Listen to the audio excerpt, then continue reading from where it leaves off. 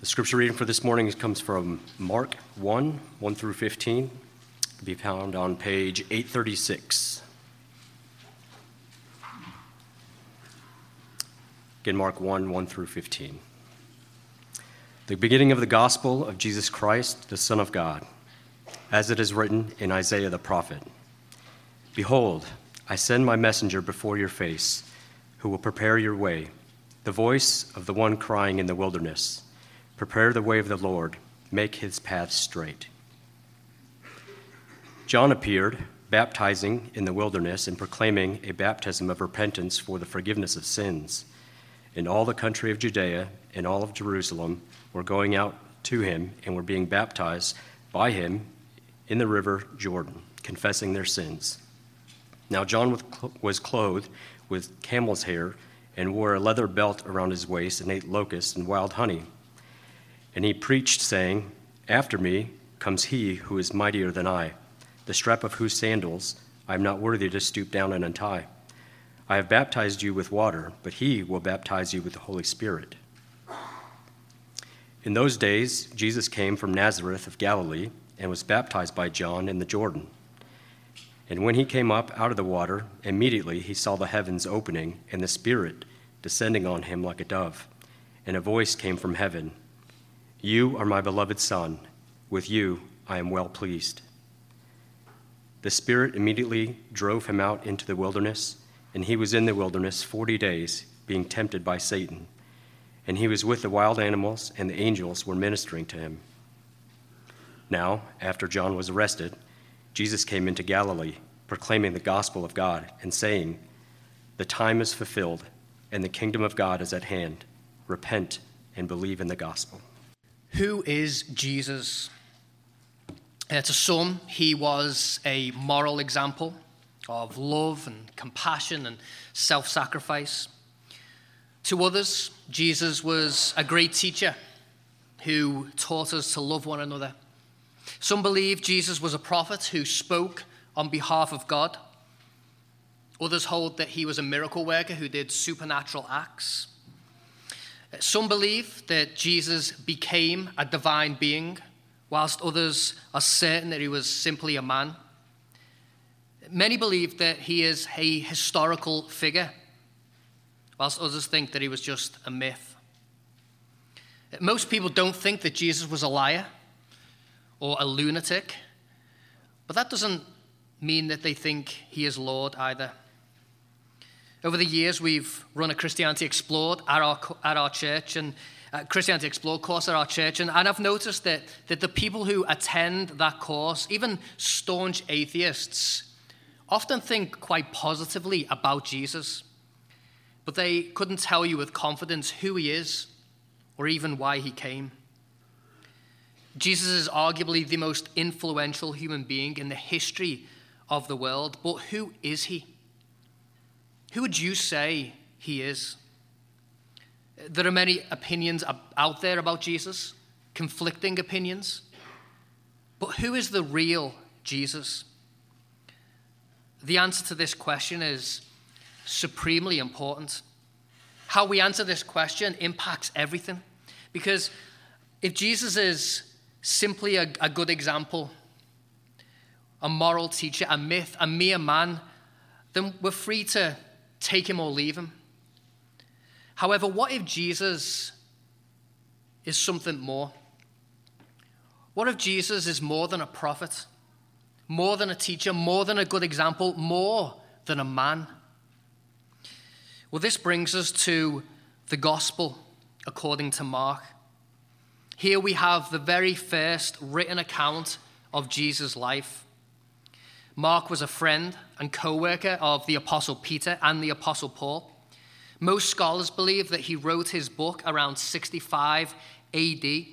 And this is significant because it means that most of the people who encountered Jesus were still alive when Mark wrote his book. You know, as modern people, it's easy for us to approach Mark's book with a skeptical eye because we read of demons being cast out, storms being calmed, the sick being healed, the dead being raised to life. And we instinctively think, Did those things really happen? It sounds more like a Harry Potter novel than a historical account. But it's important to know that Mark isn't writing his book centuries later after Jesus. He's writing during a time when these incidents would have been fresh in people's memories. As we read Mark's account, we'll notice that Jesus had a very public ministry. He really did things behind closed doors. There were thousands of eyewitnesses to these events, and any one of these people could have objected to Mark's book. Any person could have stepped forward and said, hey, I was in the crowd that day, and Jesus never did any of those things. Even the religious leaders, the ones who were going to see plotted Jesus' death, they never once deny that Jesus did supernatural things. Like, if Mark is just making this stuff up, we'd expect at least one person to cry foul, but the silence of history is deafening. And so as modern people, I think we should be hesitant to approach Mark's book with skepticism. It would have been very difficult, impossible even, for Mark to create a Jesus out of his own imagination. For example, if Mark had written, one day, after Jesus had finished teaching the crowds, he levitated into the air and he flew like Superman to Capernaum. People would have said, actually, I was there and that never happened. And I think this should give us great confidence as we open Mark's book. Because if we want to answer the question, who is Jesus, the real Jesus? Well, Mark is actually the most reliable historical source we have. The New Testament contains 4 accounts of Jesus' life and his death and his resurrection. So we have Matthew, Mark, Luke, and John. Mark is actually the earliest and the shortest of these books. And his gospel account has a very simple structure. So I've put this structure in your handouts. I'll put it up on the screen for you there. And I think this structure is helpful because it provides the key to understanding Mark's purpose. So we'll see there that the first half of Mark's book concerns the identity of Jesus. So from chapter 1, verse 1, all the way to chapter 8, verse 30, Mark is answering the question, who is Jesus? And then the second half of the book concerns what we might call the mission of Jesus. So from chapter 8, verse 31, all the way to chapter 16, verse 8, Mark is answering the question, why did Jesus come?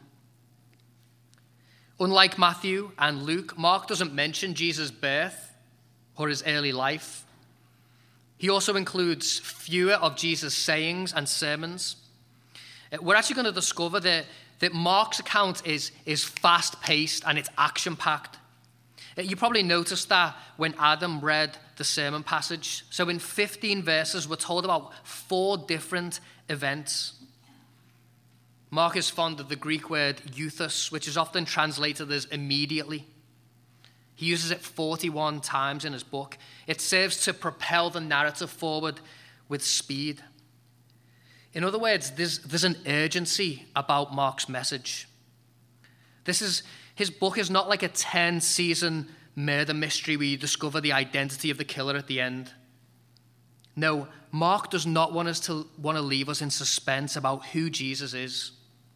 And that's really clear from the opening line. Look at chapter 1, verse 1. The beginning of the gospel of Jesus Christ, the Son of God.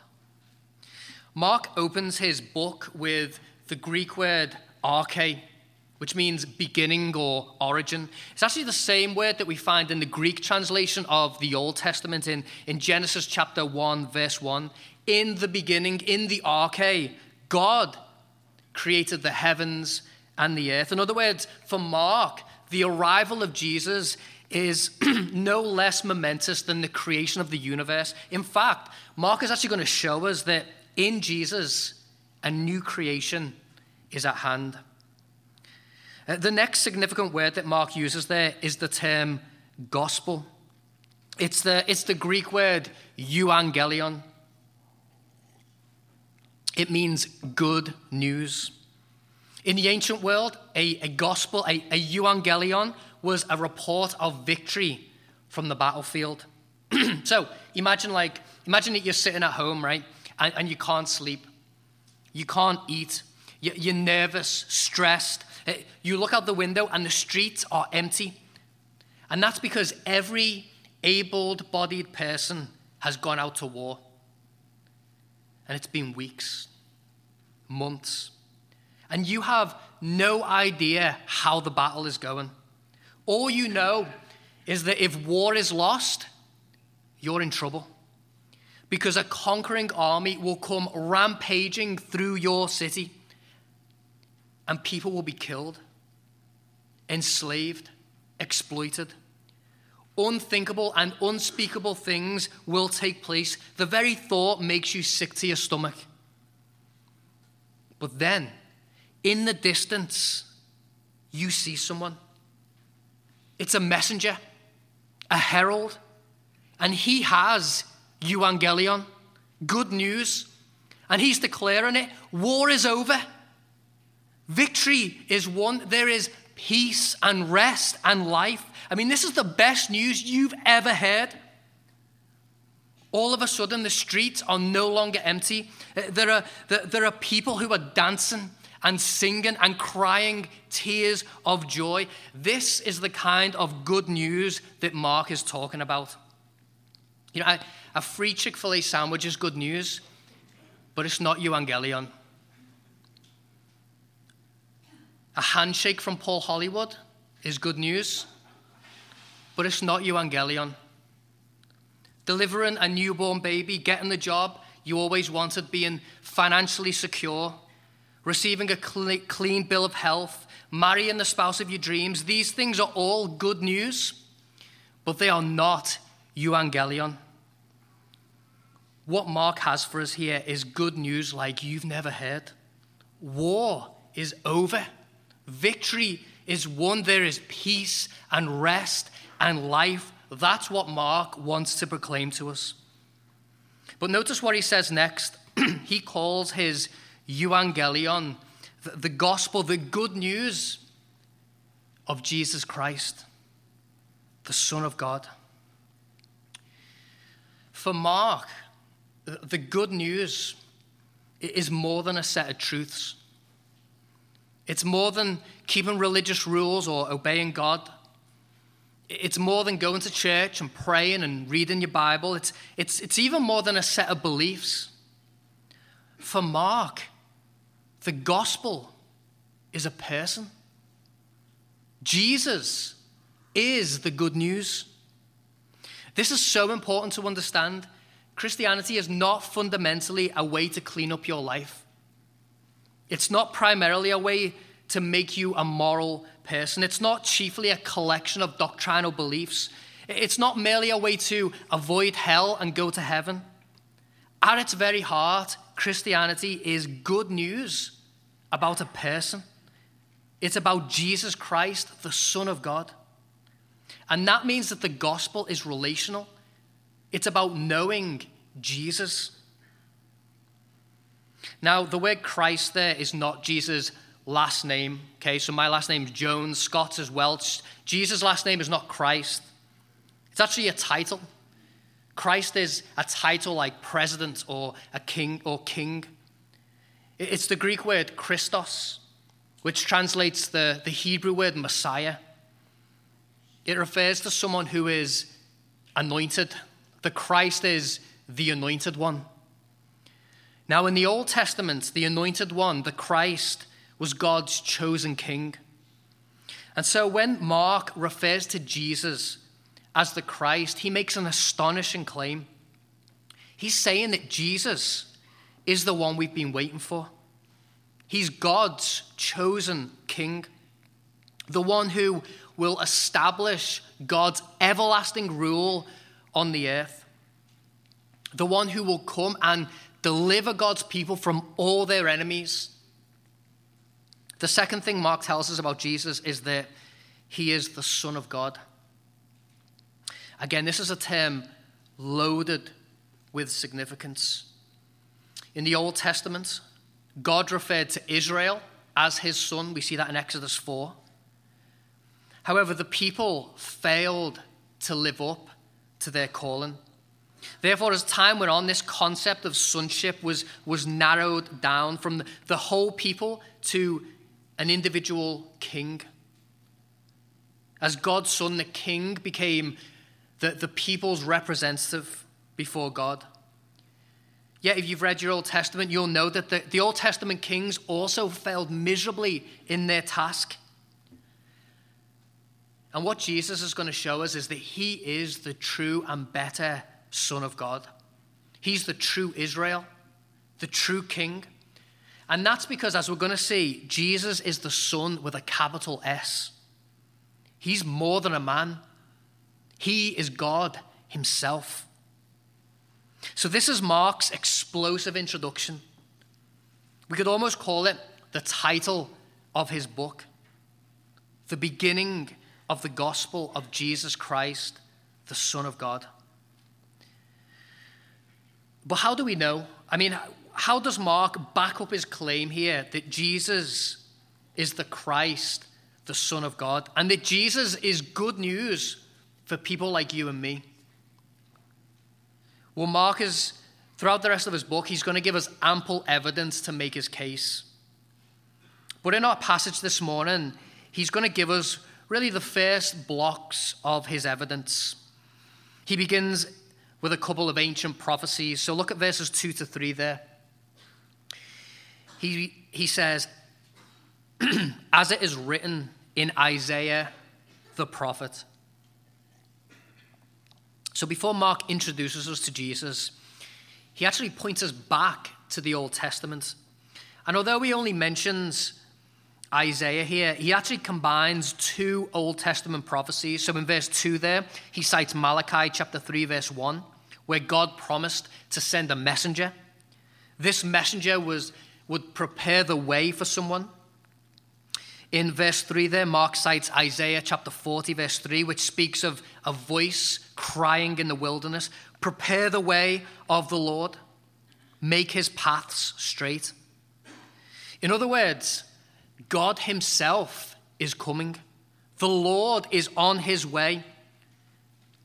But to prepare the people for his arrival, God promised to send his messenger. That was like a common thing back then. Actually, it's a common thing now. Like if a dignitary, particularly like a king, a world leader was coming into town, then they would send people ahead of them to get the city ready for their arrival, to get people ready to announce their arrival. This is what God is doing here. He's coming into town, and so he sends his messenger to get people ready for when he arrives.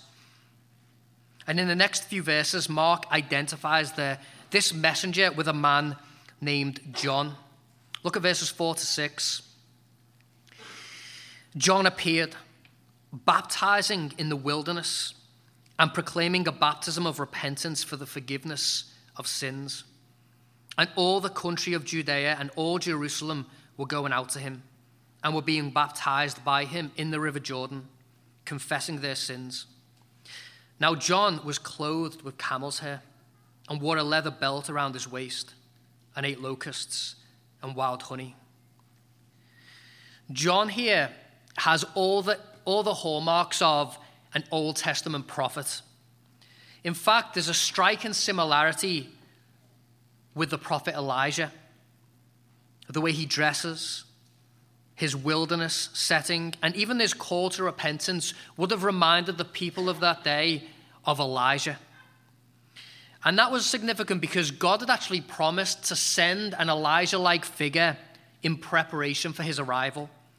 So the appearance of John is massively significant. It means that God himself is on his way, and John's task is to prepare the people for his arrival, for the coming of the Lord.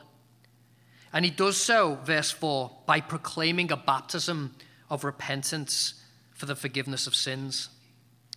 The word repentance means to turn. It's to have a change of mind, heart, and will. It's to literally do a complete 180 and head in the opposite direction. Spiritually speaking, it's to feel deep remorse for one's sin and then turn to God for help.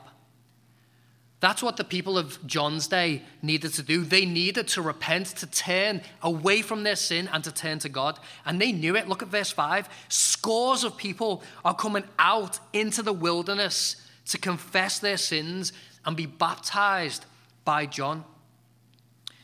Now, baptism was a symbol of being cleansed from sin. To be baptized is to declare, I am so morally dirty before God, I need to take a bath from head to toe. The idea is that you get washed on the outside because you need to get clean on the inside. Now, the precise origins of baptism are unknown. However, in Jewish custom, it became a practice for Gentiles to be baptized. It was like an initiation rite into the Jewish community.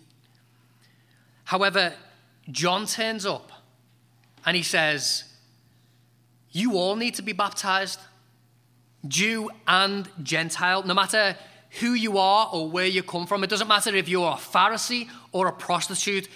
Y'all need to get baptized. That's what he's saying. And now baptism, when it was practiced in the ancient world, a person would usually baptize themselves. They would usually wash themselves. But as you can see, John's baptism is different. It's unique. He has to baptize them. And if you take a sneak peek at verse 9, John is going to tell them that tell the people that someone else is also going to need to baptize them. So what's going on here? Well, the message John is proclaiming is simple. He's saying you can have forgiveness for your sins, but you can't cleanse yourself. You need to be baptized by someone else. You need someone else to give you a bath. Now listen, maybe you're here this morning, and if you were completely honest, you know that you're not the person you should be. You know that you've fallen short, not simply of God's standards, but even your own moral standards. You know that the world's brokenness doesn't just exist out there, but in here too. And you felt that need to be cleansed. Maybe you've never even put words to it before, but you just sense that inside there's dirt there that needs to be washed away. You need this power wash of the soul. You know, we try to tell ourselves that we're good people, don't we? But imagine that we could see into each other's hearts. It wouldn't be a pretty picture, would it? We'd see anger, perversion, greed, envy, selfishness, pride, partiality. I mean, the list would go on and on. We wouldn't be able to look each other in the eye. It's not simply that nobody's perfect. It's that everybody's rotten. Some of us just do a better job at hiding it. In the TV series True Detective, Matthew McConaughey plays a Louisiana detective called Rust Cole. And in one episode, we learn that Rust Cole is the go-to investigator for the department. He is able to elicit confessions from almost anyone, and his ability to do so just astounds people. And so naturally, someone asks him how on earth he does it. How does he get people to talk? And here's what he says. He says, look, everyone knows there's something wrong with them. They just don't know what it is. Everybody wants confession. Everyone wants some cathartic narrative for it, the guilty especially. And everyone's guilty. You know, we all need to confess our sins. We all need cleansing of our guilt and shame. We all need to take a bath. But here's the thing. We can't cleanse ourselves. We can't, scrub ourselves clean. Maybe you've started to realize that. You've changed your behavior. You've made amends. You've become a better person. And now you're even attending church. Yet you still feel dirty. The truth is, we can't save ourselves. We can't atone for our sins. But John has good news for us. Look at verses 7-8. And he preached, saying, after me comes he who is mightier than I, the strap of whose sandals I am not worthy to stoop down and untie. I have baptized you with water, but he will baptize you with the Holy Spirit. The point of John is to point to someone else. Don't forget, he's just the messenger.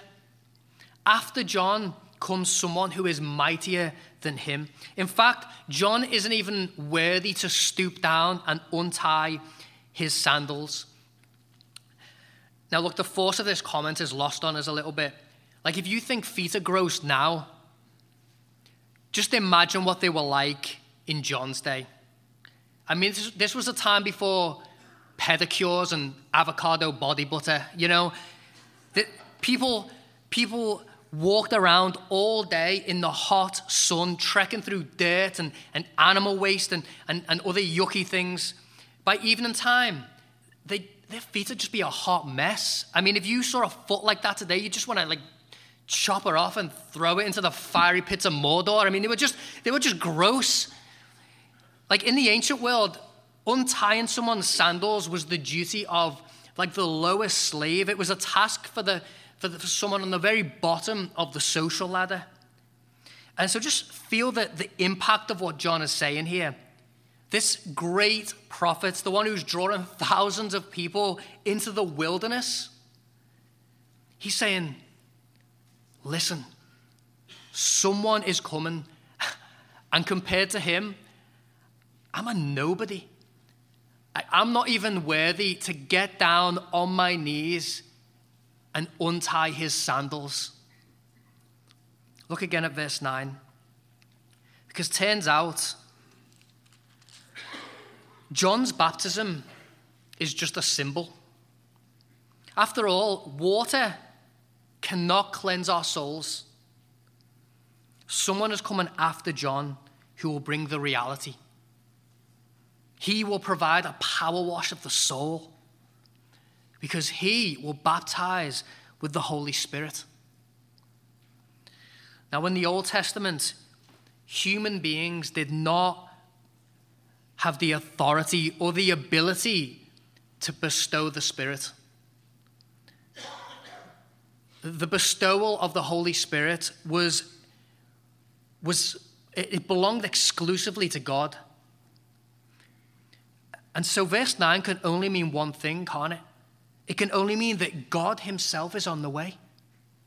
And when he comes, he will baptize people. He will cleanse people with the Holy Spirit. He will give them a bath so that they can receive forgiveness for their sins. What great news. So who is this superior individual that John is speaking about? Well, we meet him in verse 9. In those days, Jesus came from Nazareth of Galilee and was baptized by John in the Jordan. And when he came up out of the water, immediately he saw the heavens being torn open and the Spirit descending on him like a dove. And a voice came from heaven, "You are my beloved Son. With you I am well pleased." Do you see what Mark has been doing? He's been showing us that Jesus doesn't just appear on the stage of human history out of nowhere. His coming has been foretold by the prophets. His appearance is the fulfillment of the Old Testament hope. God himself promised to come. And how does he arrive? He arrives in the person of Jesus. In other words, Mark's trying to help us to see that Jesus is the Lord of the Old Testament. He is God himself who's come in human flesh. And so we can't help but be surprised by verse 9. Why on earth is Jesus being baptized by John? In fact, John himself asks that very question. Mark doesn't tell us, but in Matthew chapter 3, verse 13 to 15, look what we read. Then Jesus came from Galilee to the Jordan to John to be baptized by him. John would have prevented him, saying, "I need to be baptized by you, and do you come to me?" But Jesus answered him, "Let it be so now, for thus it is fitting for us to fulfill all righteousness." Then he consented. So what's going on here? Why is Jesus, the Son of God, taking a bath? After all, he doesn't need cleansing for his sin. Here's what's happening. We're going to see this more as Mark's gospel progresses. What's happening here is that Jesus is identifying with his people. He's come to be their representative, to stand in their place, to live the life that they should have lived. He is the second and last Adam, the true and better Israel, the anointed king, the Christ. It's really important that we see the symbolism here behind the water. In the Bible, water was often associated with cleansing, so we've thought a little bit about that. However, it's also a symbol of God's salvation through judgment. I'll say that again. It's a symbol of God's salvation through judgment. So just think a couple of examples. Think about the flood in Genesis. God brings salvation to Noah and his family through the judgment of flooding the earth. Or think about the Exodus. God brings salvation to the Israelites through the judgment of drowning the Egyptians. To be submerged under the water, to pass through the water, was to experience God's judgment. But to come up out of the water was to experience God's salvation. And so Jesus' baptism here becomes prophetic. It becomes a picture of what he will eventually do on the cross. Jesus, the Son of God, will eventually die on the cross. He'll be plunged under the waters of God's judgment, not for his sin, but for the sins of his people. But 3 days later, he'll rise from the dead. He'll come up out of the waters of God's judgment, accomplishing salvation for his people. And so baptism becomes a powerful picture of the gospel, the good news that Jesus has accomplished salvation through his life and his death and his resurrection. Do you see why Mark thinks Jesus is good news? Here is a king who dies for his enemies. Here is a God who identifies with us in our sin. Here is a Savior who dives headfirst into the waters of God's judgment so that we can be forgiven of our sin. This, my friends, is euangelion. But we're getting ahead of ourselves. At his baptism, we get a hint of Jesus' mission. But for now, Mark is mainly concerned with Jesus' identity. And his identity is confirmed in verses 10 to 11. Because as Jesus comes up out of the water, three supernatural things happen. First of all, the heavens are torn open. The word Mark uses there for torn is only used once more in his book. It's used as Jesus hangs on the cross. Look at Mark 15, 38 to 39. And the curtain of the temple was torn in two from top to bottom. And when the centurion who stood facing him saw that in this way he breathed his last, he said, "Truly this man was the Son of God." Do you see how on both occasions when this word is used, God uses his mighty power to reveal the identity of his Son? Secondly, the Spirit descends. The Greek word there is literally into him like a dove, not just simply on him, but into him like a dove. Jesus is filled with the Holy Spirit at his baptism. As we're going to see in the book of Acts, this is really significant because after Jesus dies, he rises again, he ascends to heaven to the right hand of the Father, and then he pours out his Spirit on his people. He baptizes his people in the Spirit, just as John said he would. Thirdly, a voice from heaven declares, "You are my beloved Son. With you I am well pleased." The identity of Jesus is foretold by the prophets. It's announced by John, and now, most importantly, it's confirmed by God the Father. Jesus is not just a moral teacher, nor is he simply an example of love and kindness and sacrifice. He's not merely a historical figure or a mighty prophet. He is God's beloved Son, the long-expected Lord, the divine Christ. You know, if we get Jesus' identity wrong, we'll get his mission wrong. If we don't understand who he is, we won't understand what he came to do. If Jesus is not the Christ, the Son of God, then his death on the cross is meaningless. And that means there is no euangelion. There's no good news. We still need to take a bath. We're still stuck in our sins. But if Jesus is the Christ, the Son of God, then Mark has good news for us. Because in Jesus, it means we have a Savior, someone who can cleanse us from our sins and then can reconcile us to God. So let me ask you again, who is Jesus? Who do you say he is? But there's another surprise in our passage. Because after verse 11, we might expect Jesus to be treated to a celebration in a palace.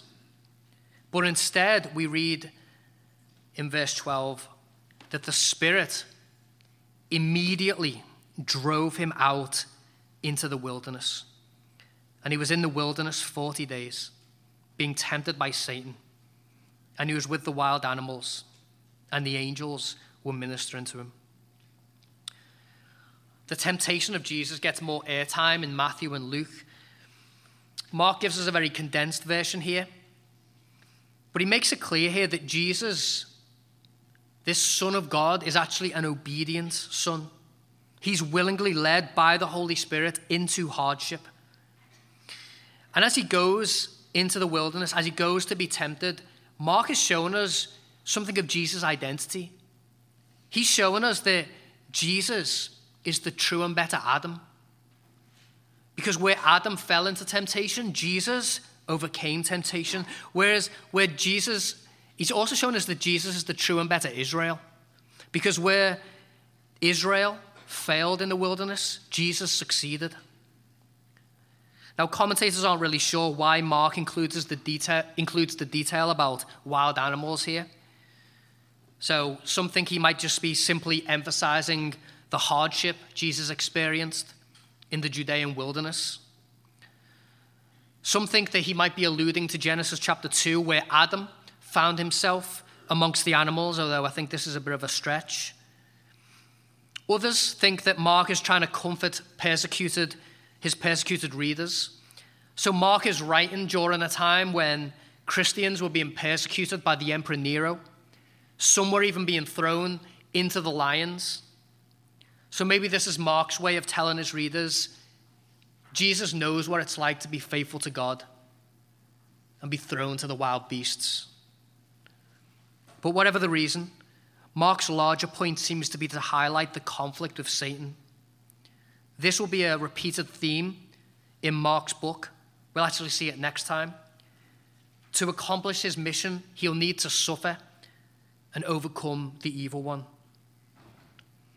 Our passage concludes in verses 14 to 15.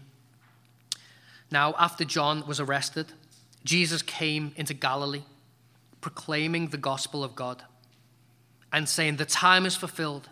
The kingdom of God is at hand. Repent and believe in the gospel." We're told in verse 14 there that John was arrested.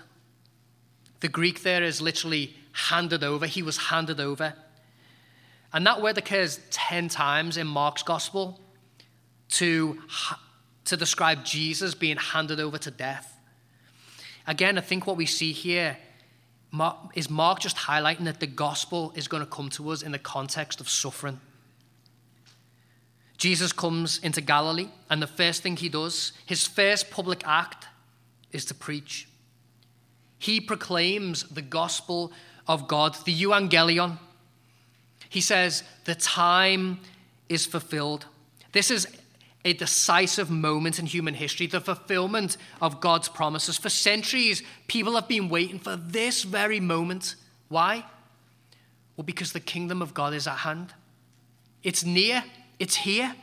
The kingdom has arrived because the king has arrived. In Jesus, the kingdom of God has made a personal appearance. And so what's the application? How are we to respond? Repent and believe in the gospel. Jesus gives an urgent call to repent, to turn from our sin and to believe in the good news. Now, Jesus' audience had limited information, didn't they? I mean, all they knew was that the fullness of time had come, the kingdom of God was at hand, and that God's promised salvation was about to be accomplished. Yet Jesus calls them with that information to take hold of this good news and to turn from their sin. But listen, you and I, we have far more information than they did because we know the end of the story. We know that Jesus came not simply to announce salvation, but to accomplish salvation. We know that Jesus came to live and die and rise again to save us from our sins. And so what we need to do is to turn from our sin and believe in him. If you're here today and you are not a Christian, this is what Jesus calls you to do. I mean, you can choose to ignore him. You can choose to keep living on your own terms, to be your own authority, to be the king and Lord of your own life. However, what if? What if Jesus really is the Christ, the Son of God? Are you prepared to stand before him, the King, stained and soiled with your own sin? Do you really think that you can cleanse yourself? It's really important to see that Jesus isn't calling you to believe bad news. I think that's how we often think of Christianity, isn't it? We think, if I really believe, I'm going to have to cut out all the fun and enjoyable aspects of my life. I'm going to have to replace those things with religion. So instead of sleeping with whoever I want, I get to stay at home and pray. Instead of setting my own agenda, I get to obey a bunch of commands. Instead of sleeping in on Sunday mornings, I get to be at church. I think that's how we often think about Christianity. Like it's a call to bad news. Like if that's what Christianity sounds like to you, then you've misunderstood it. Mark has good news for you. He wants you to meet Jesus, to know Jesus. Here is a king who uses his authority to serve his enemies. Here is a God who lays down his life for the sins of his people. Why would you not want to know him? And don't for 1 second think that he won't have you. If you're poor and needy, weak and wounded, sick and sore, well, Jesus ready stands to save you, clothed with pity, love, and power. He won't turn you away. If you're sick with sin, Jesus will be your great physician. If your soul is thirsty, he'll be your fountain. If you're crushed with guilt, he'll be your righteousness. If you're stuck in darkness, he'll be your light. If you are feeling weak, then he'll be your strength. If you're lonely, he'll be your friend. And on that day when you face death, he will be your resurrection and your life. Everything you need, you can have in Jesus. He is euangelion. In him, war is over. The victory is won. You can have peace and rest and life. Satan has been conquered. Sin has been nailed to the cross. Death has been put to death. So hear his summons to repent and believe.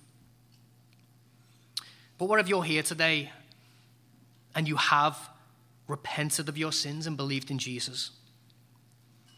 It's interesting to know that the verbs that Mark uses here in verse 15, they signify continual action. In other words, repentance and faith are not one-time, momentary acts. They're things that we do every day, every hour. Jesus is calling us to a way of life here, a continuing turning away from sin and believing in him. So, Christian, let me ask you, is your life marked by repentance and faith? Are you continually turning away from sin and believing in the gospel? Or has the good news of Jesus become old news? Have you heard the gospel so many times that you just take it for granted?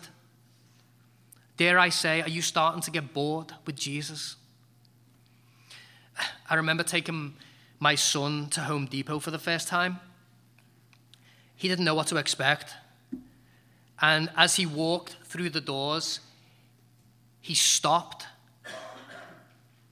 looked up, he raised his hands, and he said, "Whoa! Look at this building!"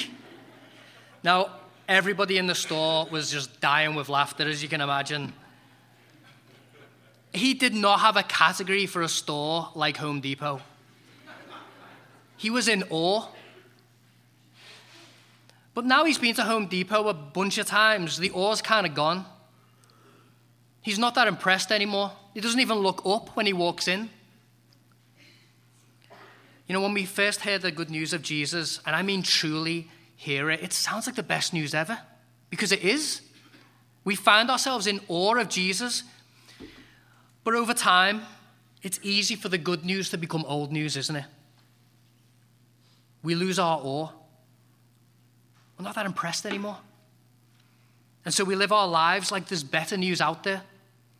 We spend our days waiting for that thing that we hope will bring us peace and rest and life. We don't just want good news, we want new news. A change of circumstances, a better job, a college degree, a dream house, a relaxing vacation, a loving spouse, a new baby, better health, more possessions, greater wealth, whatever it is for you. And look, these things might be good news, but they're not evangelion. Brothers and sisters, Jesus is the good news. And Christian, he is all yours. You have the good news. Notice how the word gospel appears 3 times in our passage. Mark doesn't want us to miss this.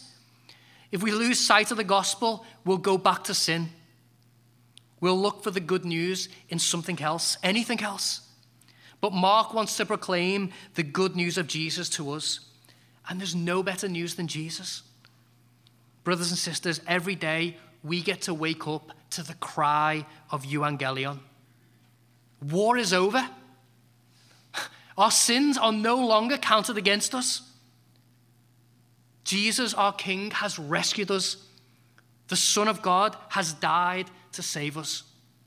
Praise God. Let's pray together. Lord Jesus, we thank you that you are the good news, that you came to live and die and rise from the grave so that we might be cleansed, so that we might be forgiven, and so that we might be saved. Would you help us to believe this good news, to take hold of this good news, to turn from our sin? And we pray all these things in Jesus' name. Amen.